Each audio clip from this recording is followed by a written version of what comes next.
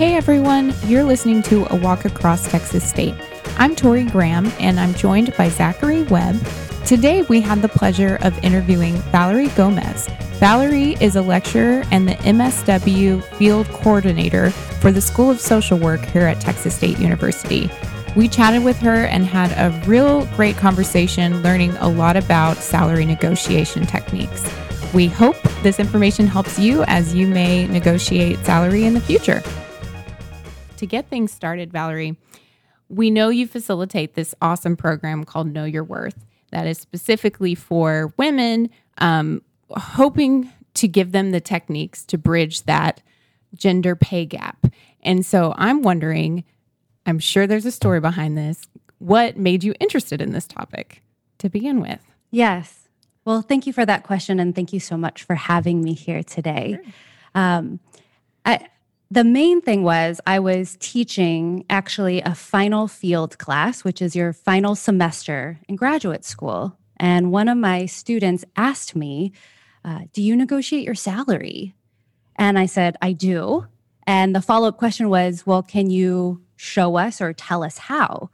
And I looked at her and said, I'm not sure how to teach that, but let's have a dialogue about that.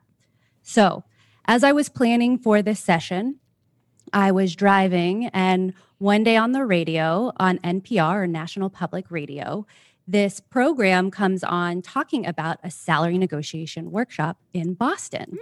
So I pull over, write down the information, and then I email them, letting them know I'm very interested. I want to articulate this information to my class. And they said, great, it's $750. Oh.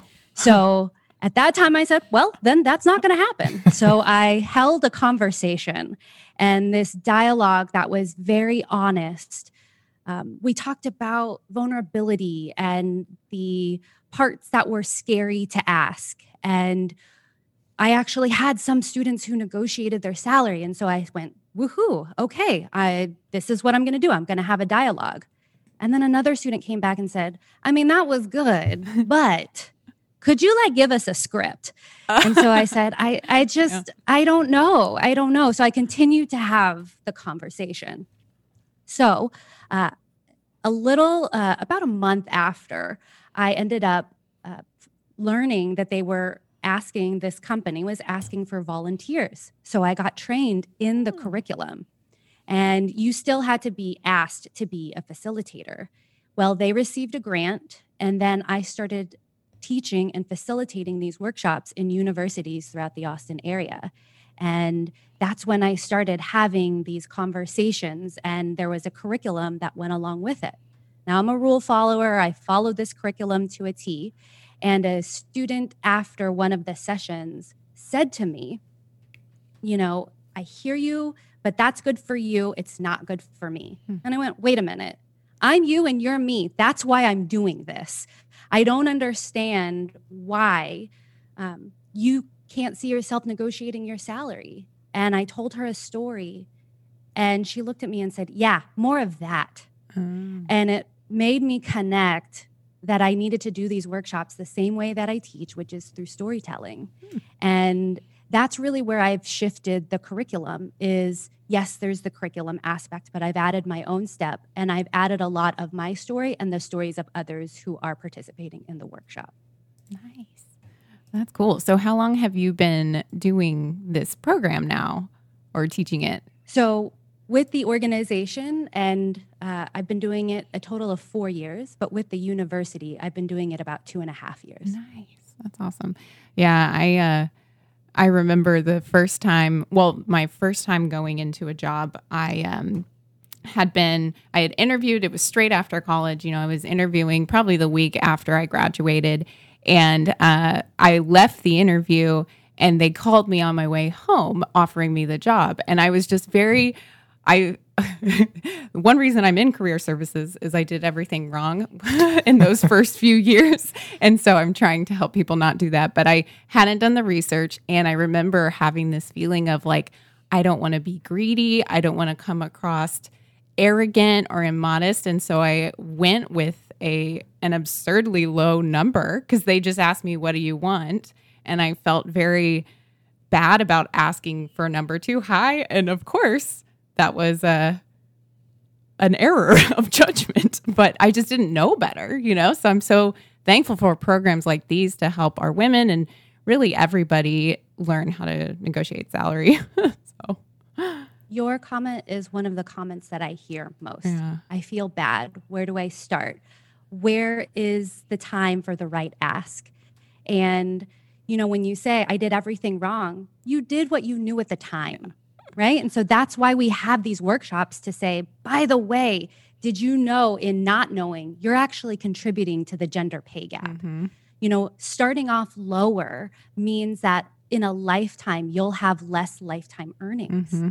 So how do we start with the foundation and the techniques and not for our second job when we already have experience? The truth is we all have experience. We all have a story and a lens, whether it's been in a workplace paid or not. So how do we put a value to that and make sure that when we do get that job offer, that we can make an ask that actually reflects our value? Mm-hmm. Nice. That's awesome. So I'm interested in, if you're willing to share, what is the story that you told the student that was kind of the aha moment that, you need to tell these stories in order to kind of help students understand that they should be negotiating their salaries. And like you said, they have the experience to. Well, a big part of the training itself is really knowing yourself and knowing your brand. And so based on some of the experiences and the stories that I had shared, they saw this as something that they would do later. And the big aha for the student was that I still get nervous. Uh-huh. Yes, I teach these classes. I've negotiated my salary. I have not done great. I've negotiated my salary and I've done it well, and I still get nervous. And that is one of the parts of this, is understanding, why do I get nervous? Number one. And for me, it was because we didn't talk about salary, in the workplace, but also culturally for me, salary equaled success. So there was this if I don't make this much, then I'm not successful. So that was my own personal stuff. But in telling the student that I was scared, that most of the conversation of salary negotiation actually happens on the phone, that you can then write notes. You can be scared. They don't have to see that you're sweating. They don't have to see that you're shaking. All of those things are okay. That's Awesome. such a good point. Oh, yes, I'm definitely sweating. I'm familiar with that part of it. So if a student is kind of starting that process of trying to assess what the market is and conducting the research to try to know what the, market is doing, but then also know what they're bringing to the table, what are some of your strategies for helping them through that process, I suppose? So before I even answer the kind of strategy to go about it, the big thing is, you are looking and researching the salary range, right? But before you actually do that, before you know your value, you actually have to identify your value. Okay. So what do I mean by that? And this is the part of the curriculum that is not talked about, that I think that we all need to do before we get into a job. What do we really want in a job? And your answer today may not be your same answer 5 years from now, 10 years from now. So for example, when I got out of college, I really valued the types of programs that I was in. So I was a school social worker. I wanted all the experience and I wanted to be a part of school leadership. And I got that. But I also didn't have the flexibility in a schedule that I do now in a higher education setting. So throughout my career, I have made decisions that work for me. And so whenever I ask this question, what do you value? People always say, I value my family. I value my friends. And then I pause and I say, what's in your bank account? Look at your bank account. What do you truly value? Because your bank account will show you what you value and to not have shame for what you value. So at this point in my career, I really value sleep. I want to sleep. And back then I didn't need as much sleep. So if I want that, then I need to have a job that's going to allow me to not feel guilty to sleep when I want to sleep. And when we think of salary, we think of only money, but it's not just about the money. So I always tell people, really identify what you value. The other part of that is you can have it all, but you can't have it all at once. I'm going to say that again because I think that's so important. You can have it all, but you can't have it all at once. So you don't want to work weekends. You want a high salary. You don't want any of the extra work. Well, that doesn't exist. Yeah. Right? The more responsibility we get or the title change we get means we have to be more available. We have to work with people. And so once you identify what you value, then that's when you can start to think about and do the research on the type of salary. Because salary does not only mean money, it's salary and benefits. And because benefits equate the money and your time. So that's a really important part of just before you even start that research part. Now, the other thing is with research, so answering your question now into the research, people think, oh man, you go through all these steps and that's a lot of work. Yes, it is a lot of work. The same way that it's a lot of work to look for a job, you have to put that same time and commitment to looking for a salary. Whenever we make a big purchase, like a TV, let's say, people spend all the time looking at reviews, seeing different prices, and yet we don't do the same thing whenever we're looking for a job. We don't see what other people are saying. We don't take the time to spend days, hours, ask people what that is. And so it is really important that once you have identified what you value, that then becomes the thing that you start to research for and look for.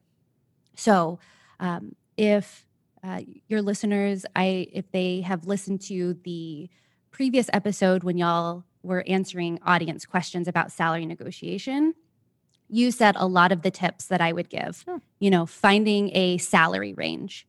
Never giving just one specific salary, but always giving a range. But when you're doing that actual research, make sure to find the varying salaries and in your geographic location. I personally like to use salary.com because you can put different position names and titles, but also the city.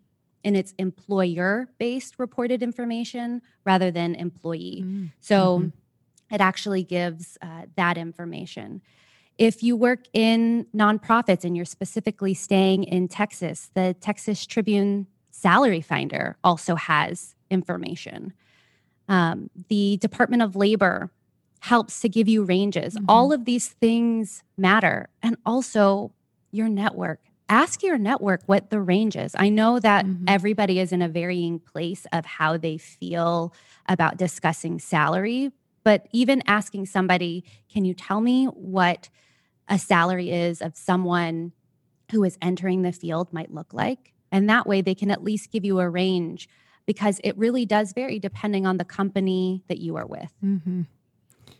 I wonder, Valerie, if when working with a student on this particular thing, if you've ever come across a situation where there wasn't much information. I know your specialty is a little bit more social work, which is a pretty popular job, but I know I'm work with our liberal arts students, and I was working with a student who was applying for a hydrologist job in a very rural, remote Texas town, and it was very hard to get a good understanding of what that current market was doing. And so any tips for that, like when there just isn't data to pull from?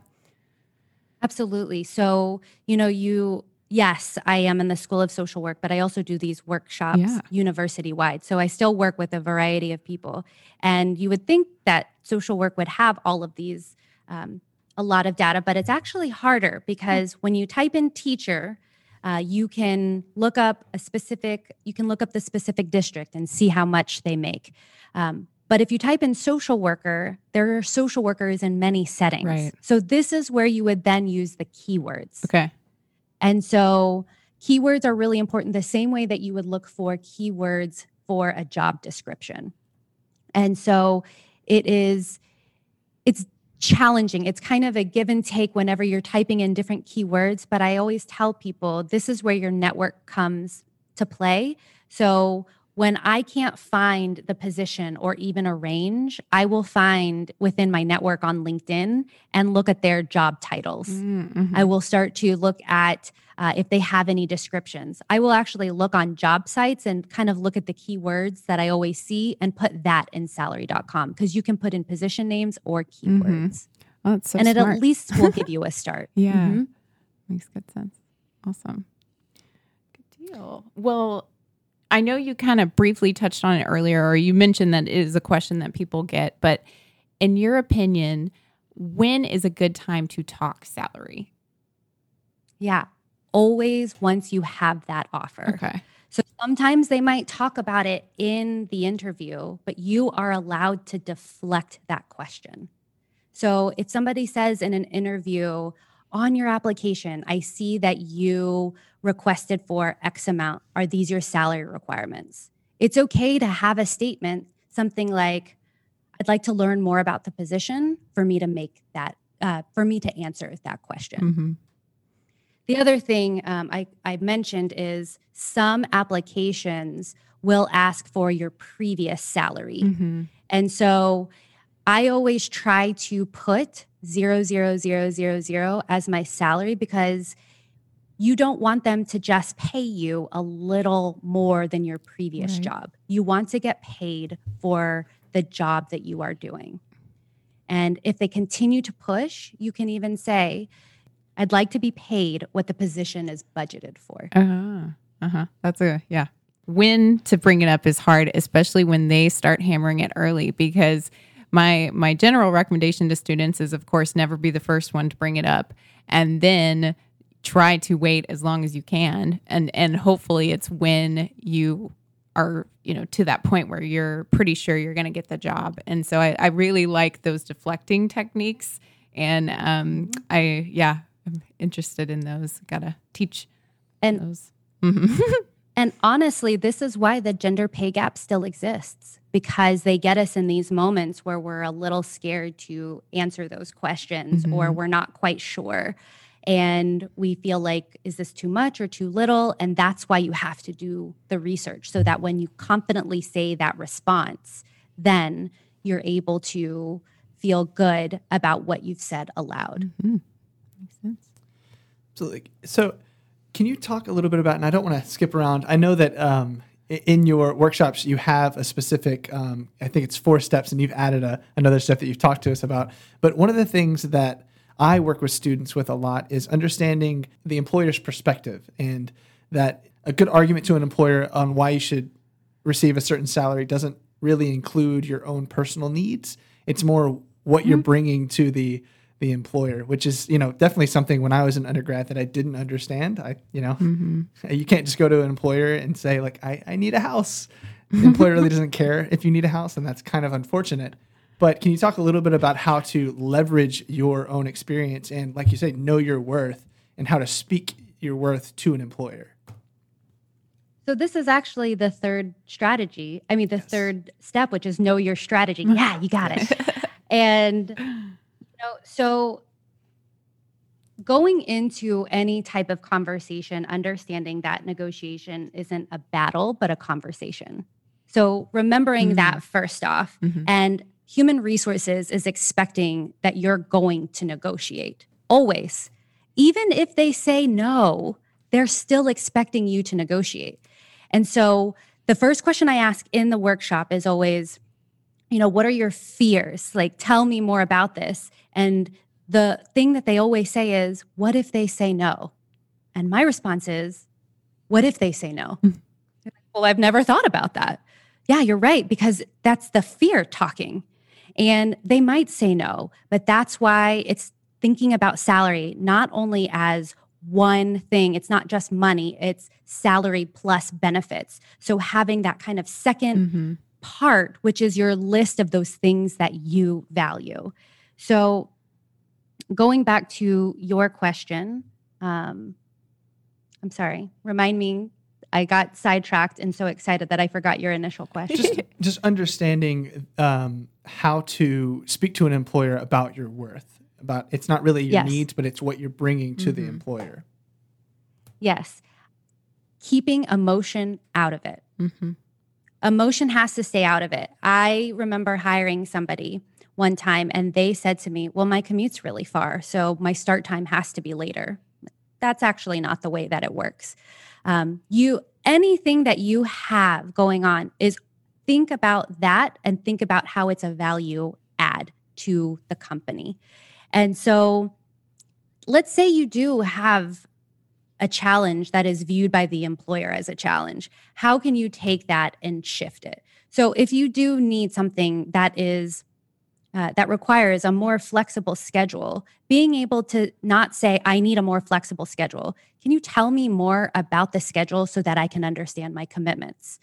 Once you understand your commitments, then you'll be able to say, can you now tell me if I'm required to be here from 8 to 5, what type of flexibility is there within the 4 to 6:30 timeframe? So answering things with inquiries and not a bunch of demands. And that way you have the opportunity to have a discussion.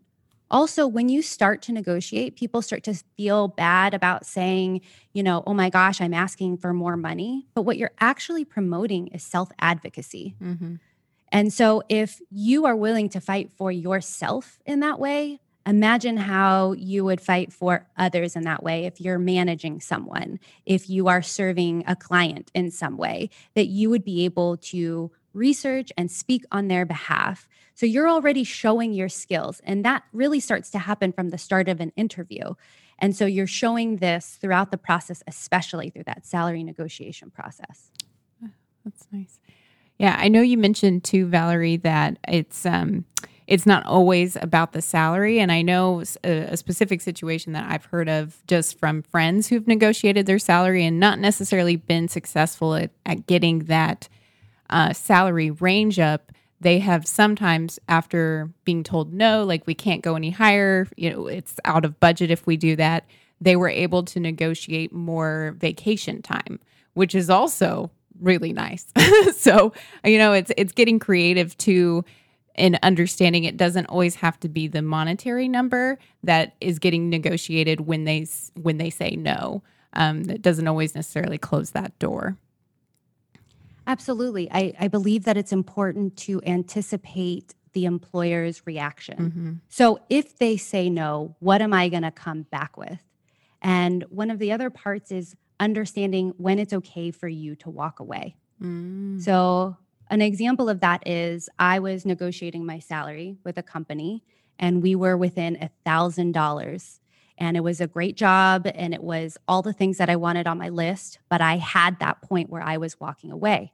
Now, I did two things. I looked at my list of things that I value, and I also compared that to the benefits that they offered. So when someone even offers me a position, I always ask for their benefits packet for me to consider this position. So that way I can compare this to my budget, not for the employer, but personally for myself. And that's when I started to look at different things. Now, we're in $1,000 range. I'm looking at it. In this case, my insurance premium was still higher, so I wasn't saving money there. But I was traveling for this position. So I knew that I would need a cell phone. So rather than saying, am I going to get a cell phone? I just said, I would like a cell phone stipend of $100 per month. And what's 100 times 12? So I got my extra $1,000. So then I didn't have to walk away because I'm going to pay my cell phone no matter what. Yeah. So that's why it was looking at the benefits. It's looking at my budget. It's looking at all the things that I value to see what is it that I want in a position and what do I want for my future. That's such a good point. What a creative way to kind of outgame them. Yeah. I say it's $1,200, so you really Yeah. definitely won that That's negotiation, right. right? You got that. That's awesome. So I get this question sometimes, and especially coming from the employer world before, what sort of risks are there, Valerie, to negotiating a salary? Have you heard of instances where employers have rescinded offers just because they're so offended you didn't want their initial offer? So I've heard stories of offers being rescinded, and I always tell them it really depends on how you're having this conversation. It goes back to negotiation is a conversation and not a battle. And so when you take that out and you talk about the facts, then they don't tend to rescind those offers. Mm-hmm. That's a good point. And not to mention, if you are going about it in a super professional way and, I don't know, following kind of your guidelines, Valerie, if an employer rescinds it, I mean, maybe that's a sign you don't want to work for them. If they just aren't okay with a typical conversation that happens a lot when job searching, I think that's a red flag. Yeah, absolutely. Absolutely. When it comes time to talk about promotions or salary, you know what type of conversation you're going to have with that employer. Right. I mean, it's definitely a big red flag. So we've gone through at least the first 3 steps. What is the next step, Valerie? One of the steps that we didn't really go over, so we talked about identifying your value, but the first step is really knowing your value. Mm-hmm. So what is your brand? So salary negotiation starts in the interview process. And so when you start thinking about brand, right now, whether I want to or not, I'm known as the salary negotiation person, right? So when people hear about it and say, hey, I've heard you've done these workshops, did I go around saying I'm the salary negotiation person? No, it happened because of what I did. So this really ties back to even that elevator pitch that you do at the beginning of an interview or the tell me about yourself. What within your brand really articulates who you are? And this is the foundation really of being able to show the future employer that you're worth it, right? So that kind of pre-step was the identification of your value. That first step is that knowing your value. Then we talked about researching your target salary and benefits, and then that strategy aspect. And the last one is practice. Mm-hmm. You have to practice this. And I know role play can feel silly, but would you rather role play with an employer and not get the money that you deserve? And people don't want to practice with a friend, but practice with a friend or practice on your phone. Mm-hmm. Record yourself and you will start to see maybe the way that you move your hands, the fillers that you use. And when we're nervous, at least this is for me, my voice tends to go higher. I tend to think a lot more. And so this is when I'm speaking longer, or I tend to say or like when I don't usually use those filler words. But when we're nervous, that's how it sometimes feels. So I always tell people, record yourself if you're too embarrassed to role play with a friend so you can see where those gaps might be. That's awesome. Yeah.